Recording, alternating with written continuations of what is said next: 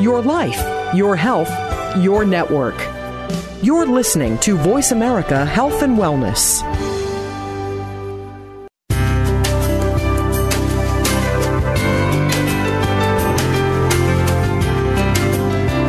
Good afternoon, and welcome to Frankly Speaking About Cancer with the Wellness Community. Your host is Kim Thiboldeaux, President and CEO of the Wellness Community. This hour is designed to inspire, inform, and to help you live better with cancer. Now, here's your host, Kim Thiboldeaux.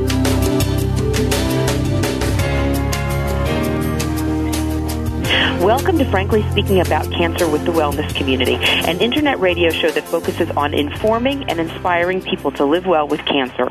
I'm Kim Thiboldeaux, President and CEO of the Wellness Community, an international nonprofit organization dedicated to providing support, education, and hope to people with cancer and their loved ones at over 100 locations worldwide and online at www.thewellnesscommunity.org.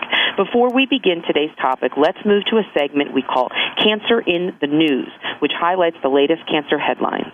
I'm Bill Schaefer, and this is today's Cancer in the News. Psychological group therapy for women with breast cancer may help them not only to cope better with their disease, but also live longer, U.S. researchers said on Monday. The idea that such therapy can extend survival in cancer patients has been controversial for 2 decades, and past studies have yielded conflicting results. The new study, which involved 227 women with breast cancer, was led by Ohio State's Barbara Anderson. Half of the study participants took part in a year of therapy in groups of 8 to 12 patients led by 2 clinical psychologists. The remaining women did not. After 11 years, the women who participated in the group therapy were 56% less likely to die of breast cancer and 45% less likely to have their cancer return, the researchers wrote in the journal. Researchers said that group sessions, among other things, aimed to reduce the women's distress, train them how to relax and improve coping skills, improve their diet and exercise habits, and discourage smoking and drinking alcohol. The improved survival may stem from better immune function resulting from stress reduction, the researchers said.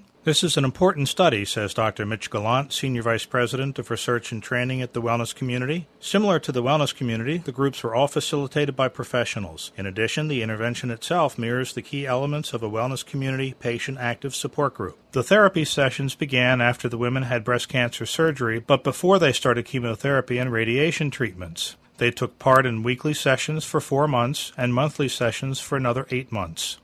Among the 54 women who died during the study period, those who took part in group therapy lived longer than the others, and among the women whose cancer came back, the recurrence happened later in those who had done the therapy sessions. In other news, older men and younger women fare worse with stomach or gastric cancer than patients in other gender and age groups, research shows.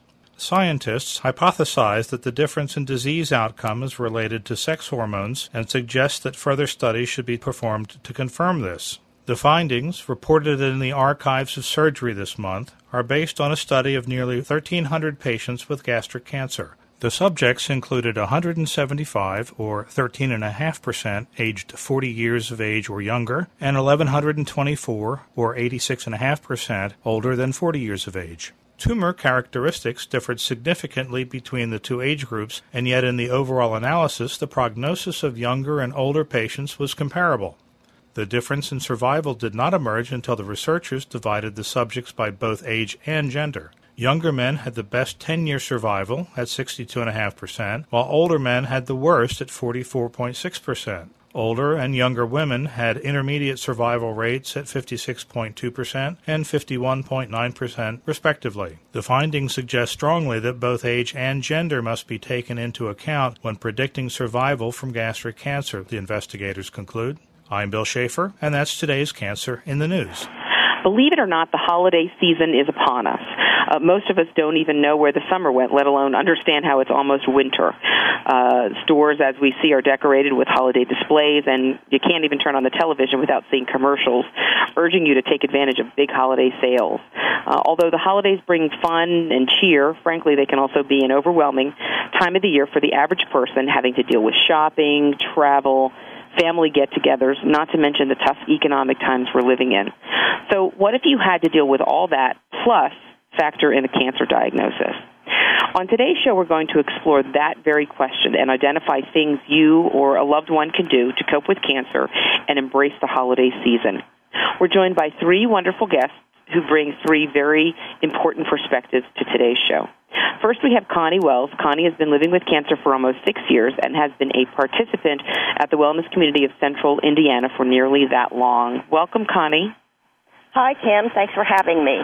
We also have Andy Smith. Andy is a caregiver and another participant at our Wellness Community there in Indianapolis. Thanks for joining us, Andy. Thanks for having me. And last but certainly not least, we have Laura Weiger. Laura is a licensed social worker. She is the program director at the Central Indiana Wellness Community. Welcome, Laura. Thank you so much for having me. Glad to be here. So it's just great having all of you here today. I know our listeners are certainly eager to hear our discussion, so let's jump right in. Connie, I'm going to start with you. Would you take us back to the day that you were diagnosed with cancer and really what that was like for you, and tell us a little bit about what the days and months after that were like? Okay. Well, I was diagnosed with rectal cancer on January the 17th. Of 2003, and probably like most people that have been diagnosed with cancer, it was a big shock to me. Yeah. I never dreamed that I would have cancer, even though I was having some symptoms.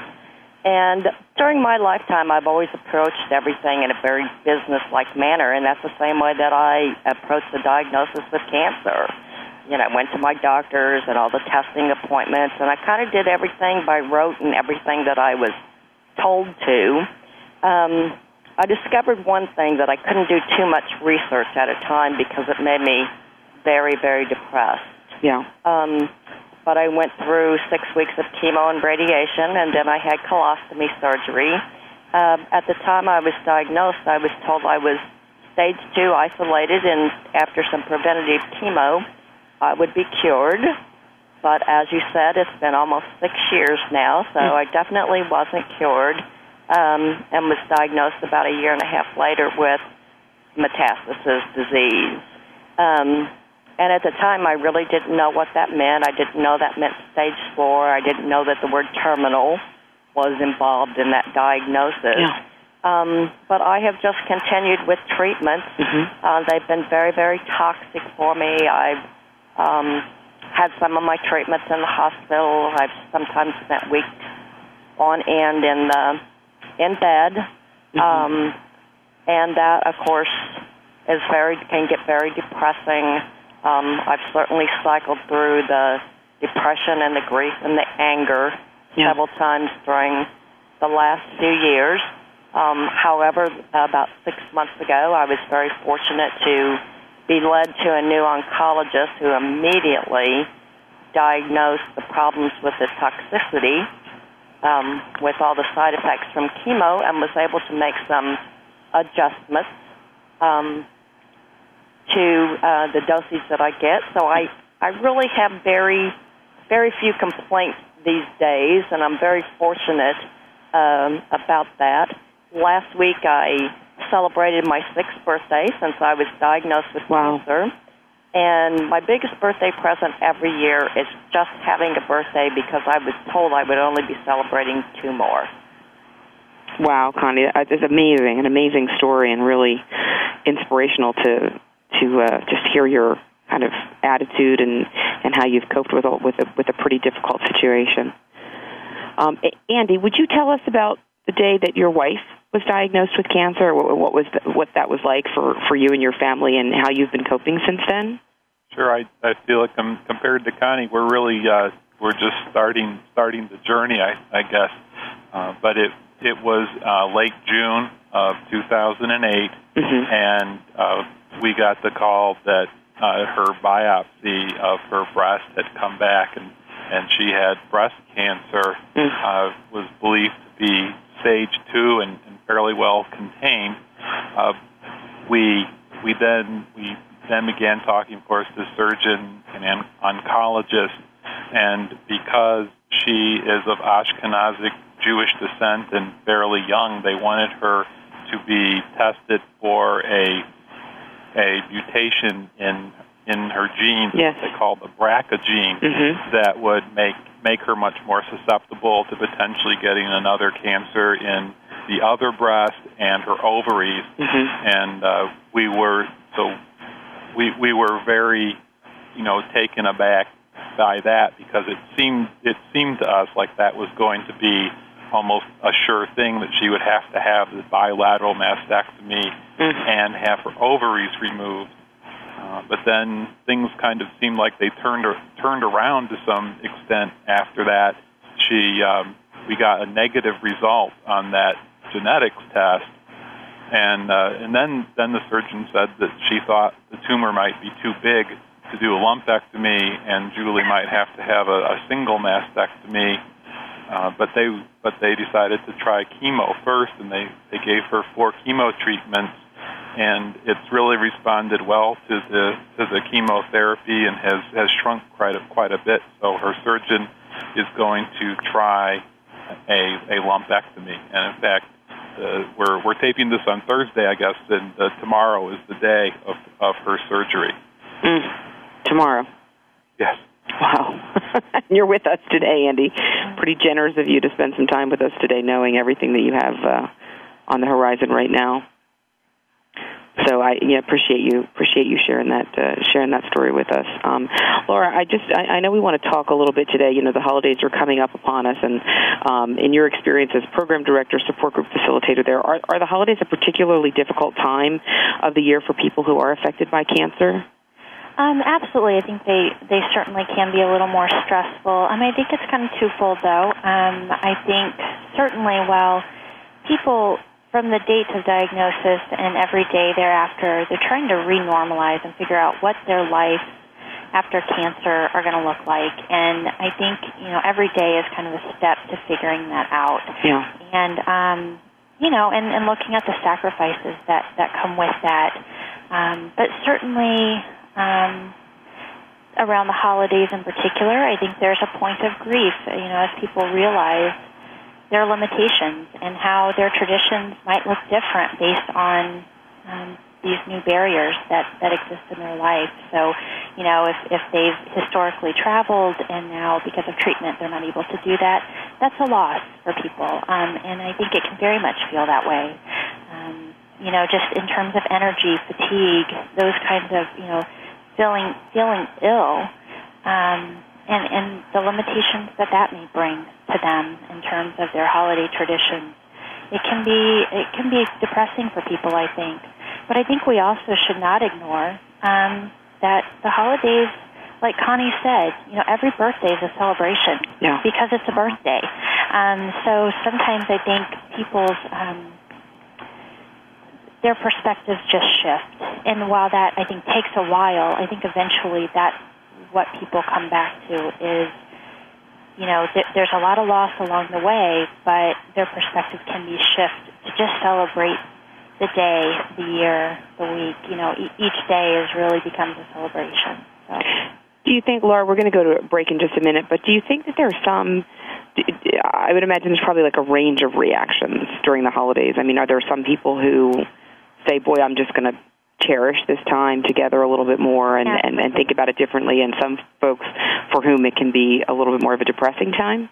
Absolutely. And part of that, I think, it speaks to where they are in their personal journey. Mm-hmm. What someone would look like coming in, newly diagnosed, that's going to look different than someone who's 5 years out. Right. And also, I just think people in general really accept the holidays in different ways. Just their views of the holidays can look different outside of cancer, so we shouldn't ignore that, it obviously is going to look different after cancer as well, just in general. But certainly kind of where they are, if they feel more in crisis, what their support systems look like, and people's acceptance around and support during that cancer experience and the changes that come with it. I think that affects how they're able to deal around the holidays as well. Mm-hmm. I know we're going to have a little bit more time to talk about some of the family issues and some of the other kind of communication issues that people face. We're on Frankly Speaking About Cancer today. We're talking about cancer and the holidays, some of the challenges that people with cancer certainly can face around the holidays, both from a practical level and an emotional level. We're going to take a quick break, and we'll be right back. Your life, your health, your network. Voice America Health and Wellness.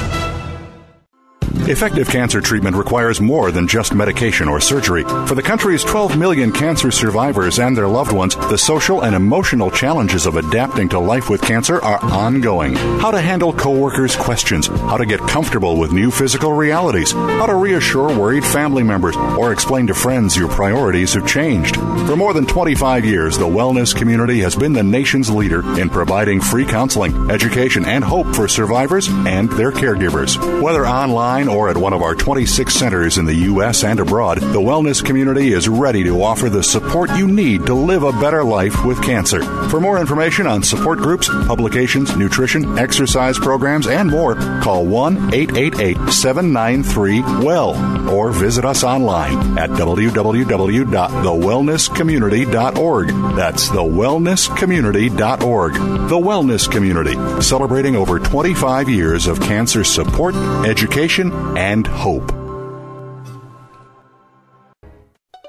Opinions, options, answers. Voice America Health and Wellness.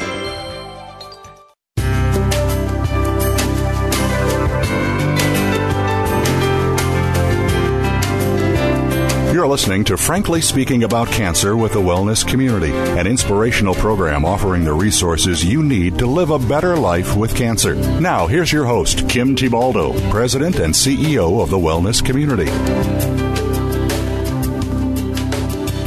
Welcome back to Frankly Speaking About Cancer. I'm Kim Thiboldeaux, and today we're joined by Connie Wells, a cancer survivor, Andy Smith, a cancer caregiver, and Laura Weiger, a licensed social worker and program director. All three of our guests come from our wellness community of Central Indiana. They're in Indianapolis.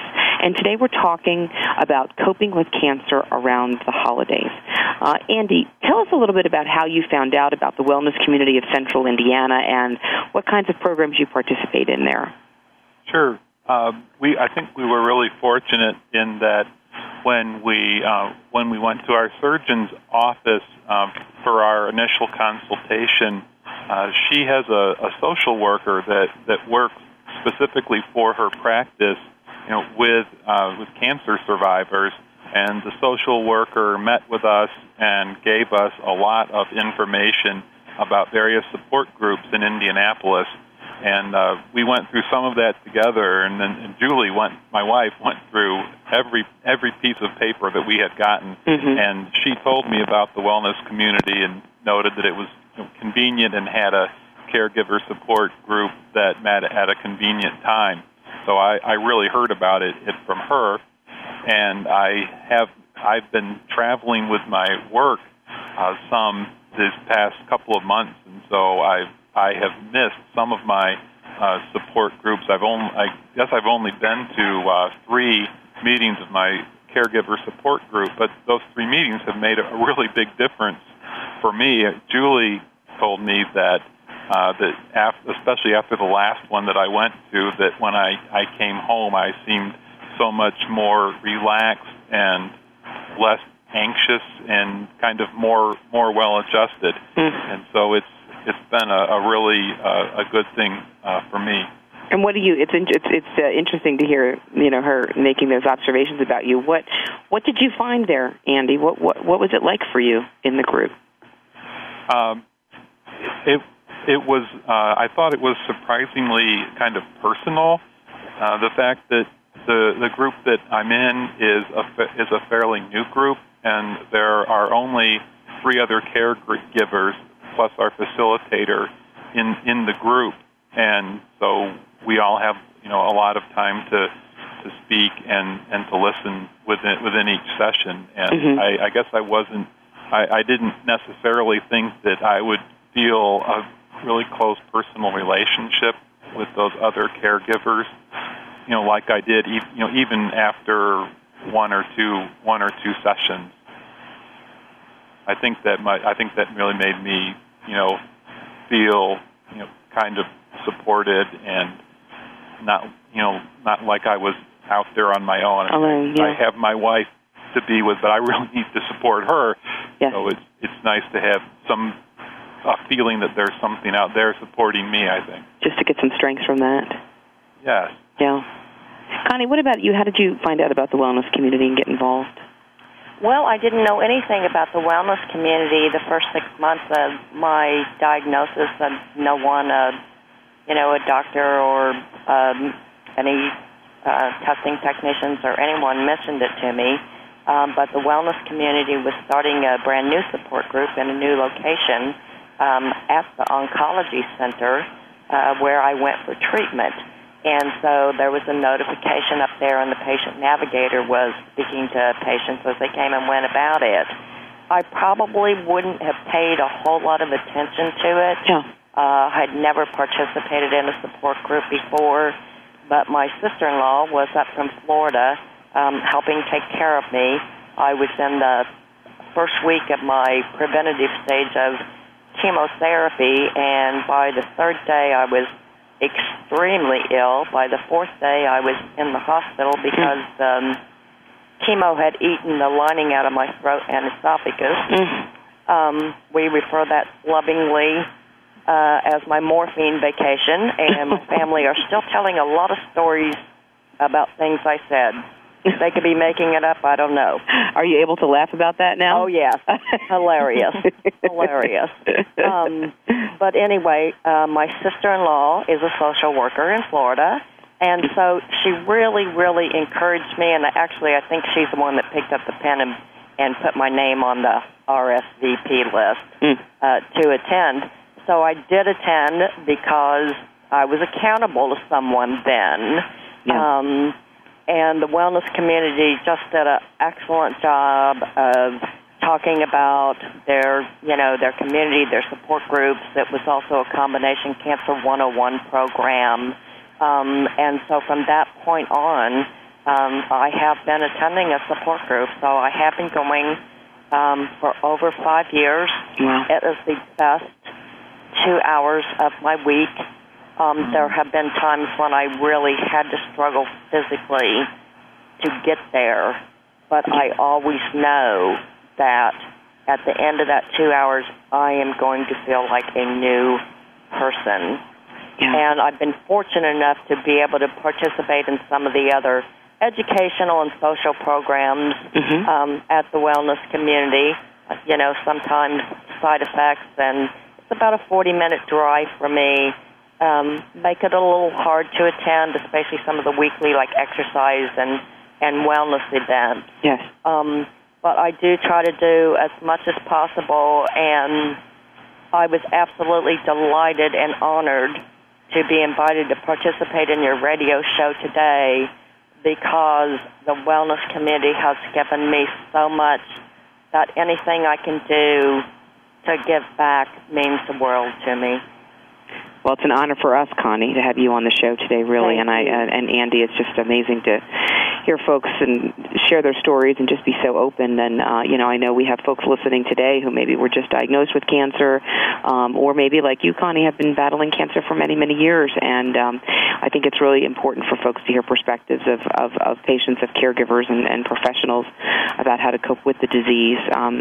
Laura, I know you certainly, have the honor of working with folks like Connie and Andy on a daily basis. Tell us a little bit more about some of the specific concerns you hear from patients, from caregivers, from families around the holiday season, and what are some of the tips and guidance you give to people to cope with some of these issues? Well, first of all, I would say one thing that we hear a lot is certainly learning to manage time.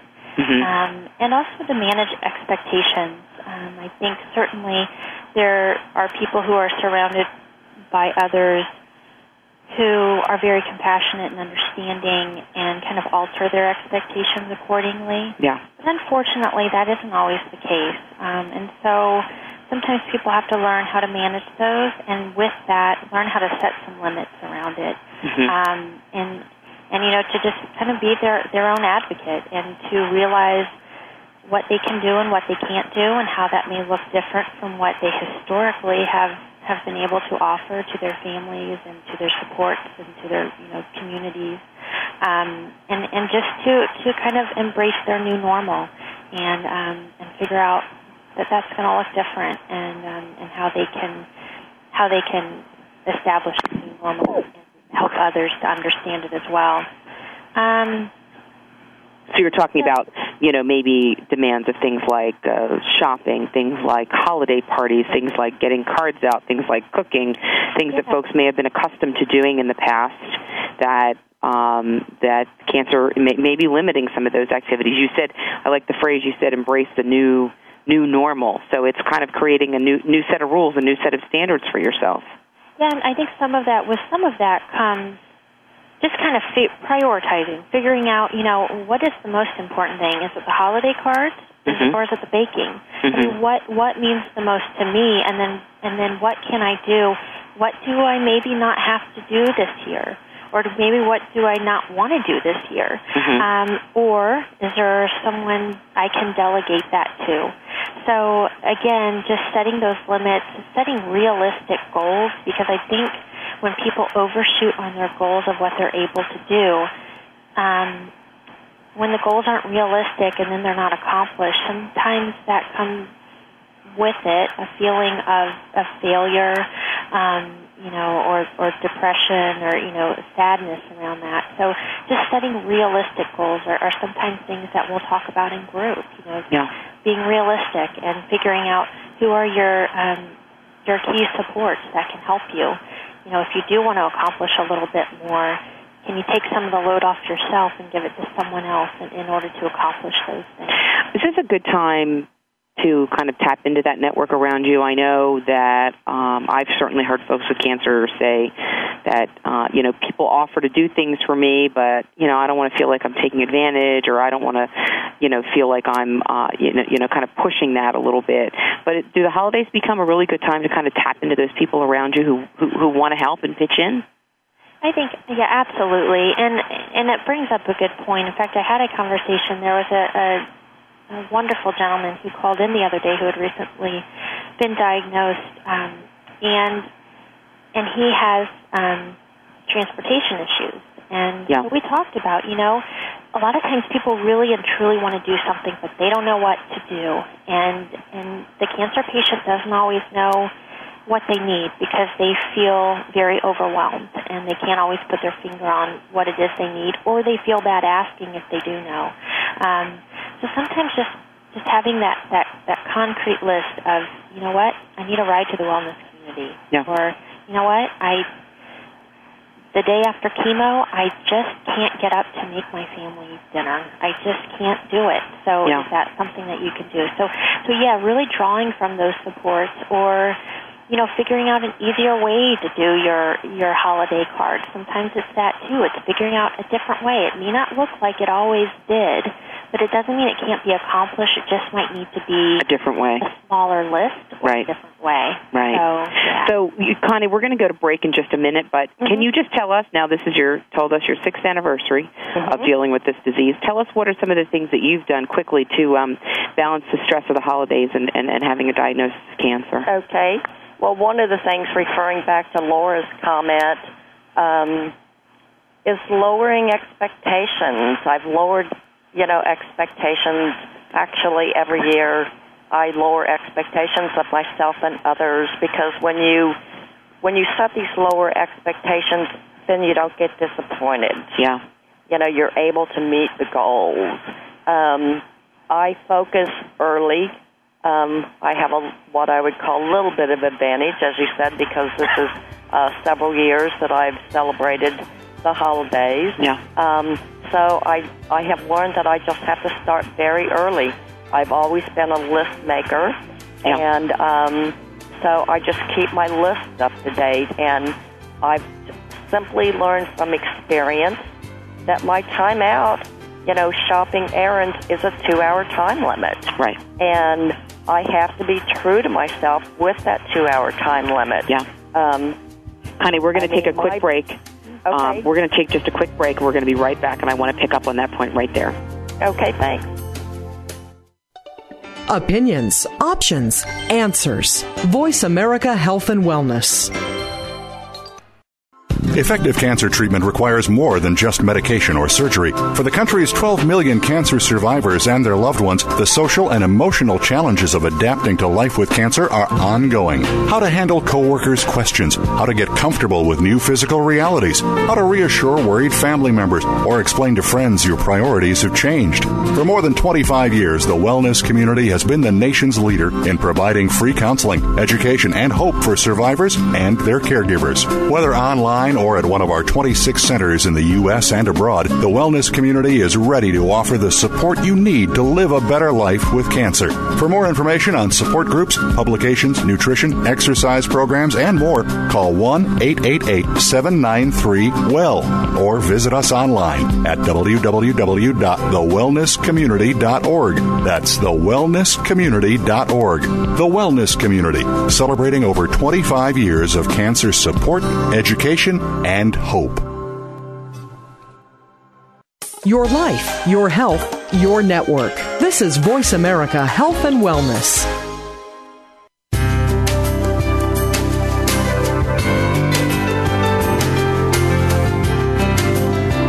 You're listening to Frankly Speaking About Cancer with the Wellness Community, an inspirational program offering the resources you need to live a better life with cancer. Now, here's your host, Kim Tibaldo, President and CEO of the Wellness Community.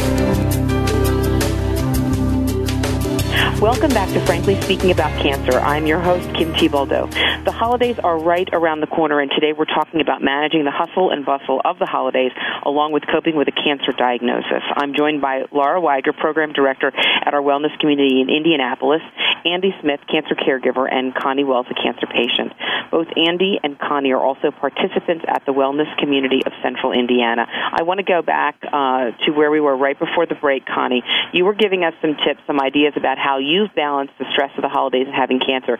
You were saying to us that you put a 2-hour time limit on shopping. Tell us about that. Mm-hmm. Well, I found out by experience that if I stay out longer than that, just instantly, I become very hot and sweaty and sick to my stomach and know I just have to get home. Yeah. So just learning from experience, and if it's less than 2 hours and suddenly I'm not feeling well, I stop in the middle and go home. I do not push myself. I am one of those people that has a little more energy in the morning. I've always been a morning person, so I try to plan my outings in the morning, and I organize my list geographically, and I'm very fortunate to say that just about anything and everything I would need is in a 3-mile radius, so that gives me a great advantage. And when I have been out in the morning, I rest every afternoon, whether I really feel like I need a nap or not, and sometimes I go to sleep and sometimes I don't. But that rest period is extremely important. Yeah. Just to keep myself and just to really know yourself. Mm-hmm. And know how to manage that. I've learned you learn to read your body, and definitely you have to learn to listen to your body. Yeah. Yeah, absolutely. I have done a lot of online shopping this year. Great, online shopping. If I do have to pay shipping costs, they are certainly worth more, than losing my stamina and my energy. There you go. Yeah. Laura, you were going to chime in? Yeah, I was going to comment that Connie has been such a good teacher for people. I mean, really and truly in group and in programs. I think she's able to really be a good role model. I mean, it's just having done this and learned through it, and she's just so open to sharing some ideas. And sometimes you can just see people kind of light up, like, yeah, I need to do that. It's okay if I do that. So I just want to speak to that because that's so much about what the wellness community is. It's about community and sharing and understanding and teaching, and that is a lot of the giving back that people are able to do, whether they realize it or not, is just sharing ideas and information and commonalities. So, well, Laura, I know we always say that it's the folks who are going through the cancer experience that we view as the experts. Without doubt. Right. Without doubt. I mean, yeah, we have letters behind our names, but quite frankly, and unless you've gone through it and experienced and every day learned from it and lived through it, absolutely they're the experts. The experts, yeah. So, Andy, I know that you and your family are coming up on sort of the first set of holidays since your wife's cancer diagnosis. I'd love to hear from you about how you're, thinking about managing the holidays, the family, the holiday season, and your important role as caregiver there. One of the things that was important to Julie that she realized was being with our extended families for Thanksgiving, and that's of course right around the corner. Yeah. And most of our extended family lives in Michigan, and we had been scheduled to go to Michigan to celebrate Thanksgiving, but she felt like with just being 6 or 7 days after her surgery that she wouldn't be able to do that. Yeah. And so we asked our family if they would be willing to come down here to Indianapolis to celebrate with us, and would they be willing to each provide a side dish for Thanksgiving, which they agreed to do. And then for our turkey and our stuffing, we're getting that brought in from a catering place. We're going out and buying that already made. Nice. So we've tried. Our goal has been to try to reduce the amount of work that we as a family have to do, and instead focus more on spending time together with our extended family for this year. Wow, terrific! Wow, what a great plan! What a great plan! Can I just chime in for a second? Yeah, please. Andy, those are such great ideas, and for being so new to the game, I really admire you and compliment you and your wife for coming up with such wonderful, wonderful ideas. I have to give the credit to my wife, as in most things. Well, she's a very smart woman to come up with these ideas so early, especially with all that she is going to be going through. Well, I think there's something to be said, Andy, though, for your ability to accept that new plan in order to support your wife and your family through this. So even if it wasn't your idea, the fact that you're embracing it and again, finding that new normal, what it looks like after the diagnosis, I think that speaks to what a amazing support person you really are for her. Thank you, Laura. And the other thing, I wanted to say that I appreciated the comments that Laura and Connie had made about lowering expectations. In fact, that's something Julie and I struggle with and kind of trying to help each other with coming up on a holiday. We call it expectation management. It's the same thing. I think Connie was the one that had said that if you can work to set your expectations lower, then there's a lot less chance that you're going to be disappointed. Yeah, absolutely. I think that's important to remember too. Great advice, great input. Yeah. So, Laura, I know, in addition to it being the holidays, we're also in some pretty tough economic times today, and so, you kind of put that combination together, holidays coming up upon us and difficult economic times and a diagnosis of cancer. It's a pretty challenging combination, I would say, for any person, regardless how strong they might be. Laura, are you hearing folks start to talk in support groups about how they're thinking about the tough economic times, particularly coupled with the holidays coming upon us? Yeah, certainly we hear that as much in group as we do out of group anymore. Yeah. That just seems to be the talk everywhere. I think everyone's experiencing it, and I don't think cancer patients are any. Certainly there are additional stressors, but they're being faced with some of the same economic issues that we all are.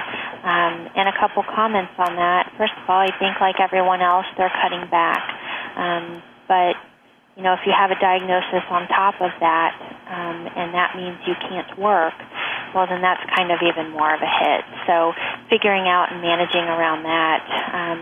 Although I have to say, I think I see people trying to stay working as much as they can, and I think there's more of an attempt to do that now because times are tough. Yeah. So maybe people are just trying a little bit harder, and probably a little more stressed out during treatment because of it, because they don't feel like they can step away from their job, because times are very uncertain. So I don't know that that's a good change, but it's one that I think we're seeing. And you know, you have different types of employers. You have some that make it easy and some that, quite frankly, don't. So that can look very different for people. Some employers are just fantastic and really trying to help people, you know, allowing them to work from home when they can, just kind of altering what that looks like for them to make it work. And others, you know, it can be pretty rigid. So, but I would imagine in kind of a tenuous economic environment that people might even be fearful to make those kinds of requests for special needs or exceptions. Absolutely, I think they try to just to stay in it. And you know, there's other reasons why people try to stay with work, quite frankly, because you know they don't want to step too far the norm in terms of that. They want their lives to not feel completely changed. Some people really enjoy their work, and that's their distraction from cancer. So there's lots of reasons, but I think the economic situation of our country right now kind of adds more to that.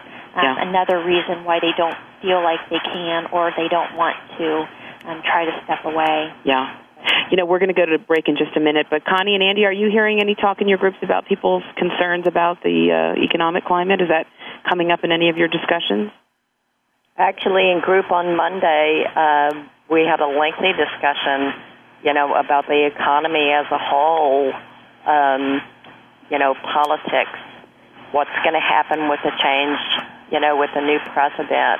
So, yes, I think everybody is thinking about it and talking about it. Andy, are you talking about it in group as well?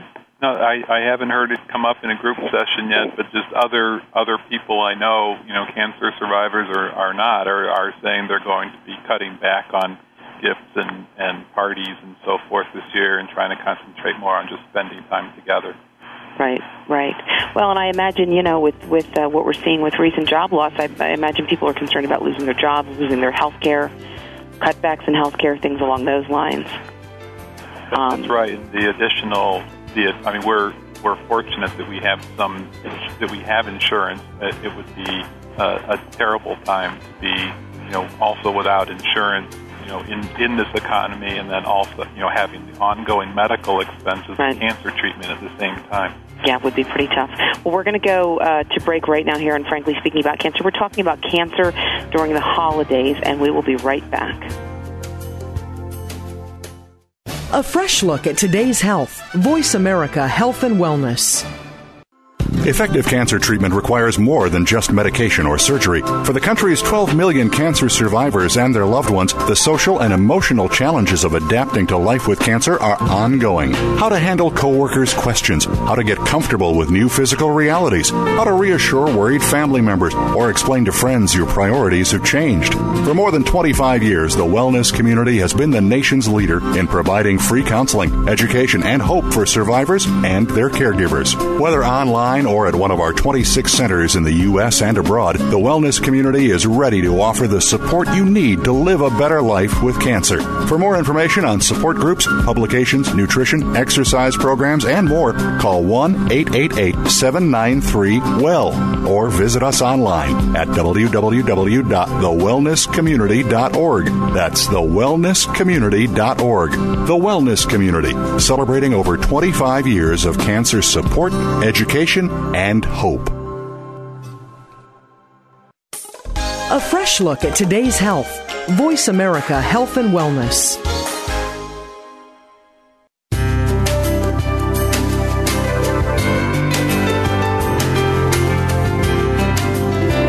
You're listening to Frankly Speaking About Cancer with the Wellness Community, an inspirational program offering the resources you need to live a better life with cancer. Now, here's your host, Kim Tibaldo, President and CEO of the Wellness Community. Welcome back to Frankly Speaking About Cancer. On today's show, we've been talking about coping with cancer around the holidays. As we all know, holiday meals are a wonderful way to celebrate with friends and family. However, it's important to note that when a cancer patient goes through treatment, a couple of the most noted side effects are changing tastes for food and also some dietary restrictions. It's certainly possible that a favorite dish you've loved your whole life may taste terrible to you the day after, let's say, a radiation treatment. But What can you do when food plays such a central role in getting together with loved ones? Connie, I'm going to start with you. How have you dealt with this? Have you, has your treatment impacted how you think about food or how food tastes to you? And do you do anything kind of special around the holidays or any special dishes that you like to think about around the holidays? Well, actually, my taste buds have been tremendously affected the last 6 months, and this is something new to me. This is something that I haven't gone through before, even with radiation.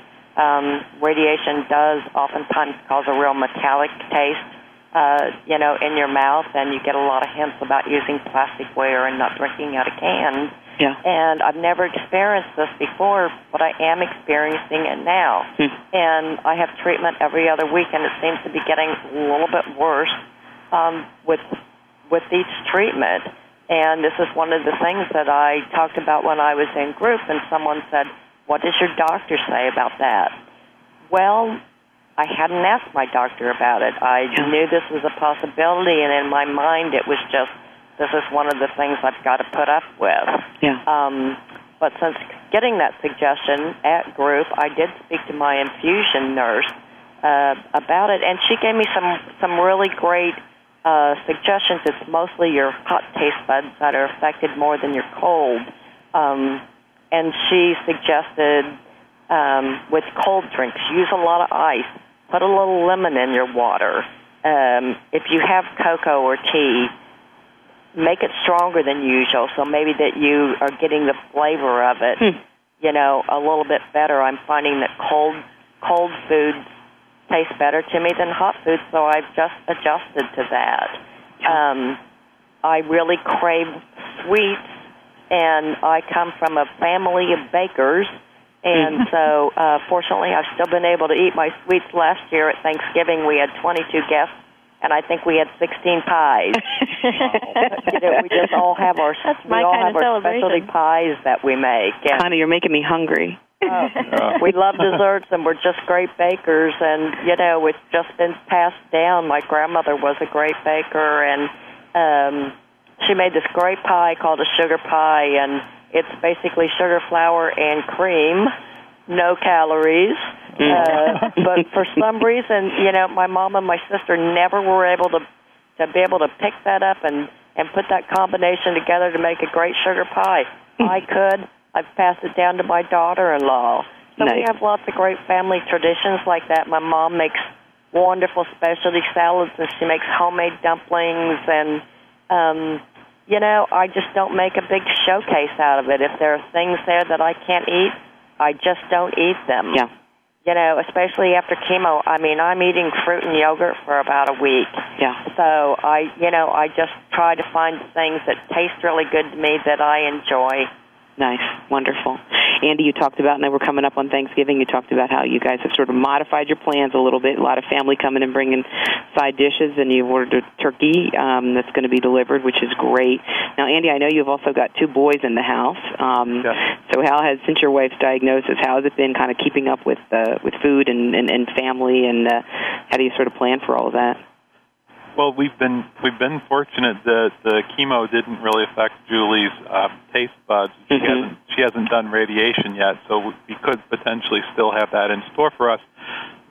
But the much bigger problem has just been, how do you continue to get healthy food on the table when one of the partners is tired, most of the time, and just really, can't participate. Before we had kind of shared food preparation, and to some extent with our children too. So we've ordered some food from a company called Dinners by Design. That it's kind of pre-assembled food, so the preparation time is a lot less. So when I get home from work, I can make that a little bit easier, and that's helped some. And then we go out sometimes on the weekends for meals, and we tried to keep it up. But that has been, I think one of the sources of stress for us has been dinner time, and trying to have something on the table that was reasonably healthy and at a reasonable time that we could eat dinner as a family with the kids. It can be pretty overwhelming. Yeah, I can imagine. So yeah. Well, we're moving towards the end of our show, and I would like to hear from each of you. Again, we've got folks listening from across the country who are maybe dealing with cancer for the first time, or coming up upon this the holiday experience. And I'd like to ask each of you to share with us any advice you have for our audience on what they can do to help a loved one with cancer around this time of year. I'd really love to hear from each of you on that as we move towards the end of the show. Connie, let me start with you. Well, I love Christmas shopping, and invariably over the years, I always end up with a Christmas gift for myself. But the last few years, the Christmas gift that I give myself is hiring a cleaning lady to come in right before the holidays. Mm-hmm. And I think the main thing, and we've touched on it with Andy, with asking, members of his family to each bring a side dish, with Laura, talking about letting other people know what that you need.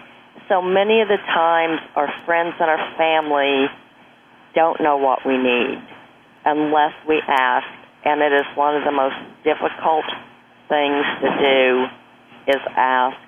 I've always been a giver, always very involved in community affairs, and it just makes me feel so good to be able to give and to help.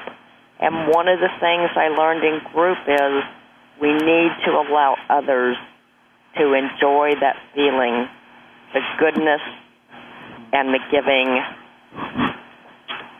that, they can enjoy the same feelings you've always enjoyed, so you know what they're going to feel. Yeah. And, I think anybody will do almost anything for you. Yeah. But most of the time they just don't know what to do, what they you need some guidance, or how to help. Yeah. It's just the learning experience that I've had. I mean, over the years, how many times have I said to someone that's going through chemo, "Oh, I hope it doesn't make you too sick," because you don't know what to say, and you usually end up saying something inappropriate. Yeah. So I have just learned the simple act of asking, your friends and your family well, you know what one person might be able to help you with the most, whereas another person, there might be something else that's kind of their specialty that they will be happy to help you with. Wonderful. Wonderful. Andy, how about you? Again, we're kind of moving towards the end of the show here, but quick tips, advice for folks who are listening today? For trying to help if a loved one has cancer, I think the best thing that you can do is to be flexible. I think we've really appreciated that in our extended family, where like Thanksgiving is kind of always done a certain way, and it's very important to everybody in our families. And they were willing to change their plans and do things a different way to accommodate us this year, and we were just so thankful and appreciative of that. So I think flexibility is one of the best things that you can do for your loved one that has cancer. Great. It's a great tip, great piece of advice. Laura, quickly, some advice for our listeners? Just, again, kind of embracing the new normal and how that looks for your loved one, decreasing, your expectations to fit what they're able to provide, and reframing your idea of what happy holidays means. I mean, it's going to look different, but sometimes that's not a bad thing. We hear people talk about the benefits of cancer, and while that sounds strange to people, what it means is it's the change in perspective. It's understanding that, a good Christmas doesn't mean a bunch of nice gifts. It just means being able to spend it with people you love. Yeah. And sometimes it takes a really difficult situation to help us refocus on what's important. Finally, one more point too is that, when you find, and I think that Connie and Andy might agree with me on this. When you find something that you can do for someone and you're asking what you can do, and the person has the courage to tell you, because like Connie said, that's hard, just make sure you follow through. It's easy to ask, but it's hard to follow through. And I would offer that if you're really not invested in doing it, don't offer. Yeah. No, I think it's great, Laura. Harder. So, listen, I want to thank everybody for being on the show today. Connie, Andy, Laura, great tips, great advice, and we just thank you for sharing your stories with us here on Frankly Speaking About Cancer. I think our listeners learned a great deal. We want to wish everybody a wonderful Thanksgiving, Christmas, Hanukkah, whatever holiday you and your family celebrate. We want to dedicate the show to all the families and friends who are supporting a loved one with cancer through the holiday season. And until next time, be well, do well, live well.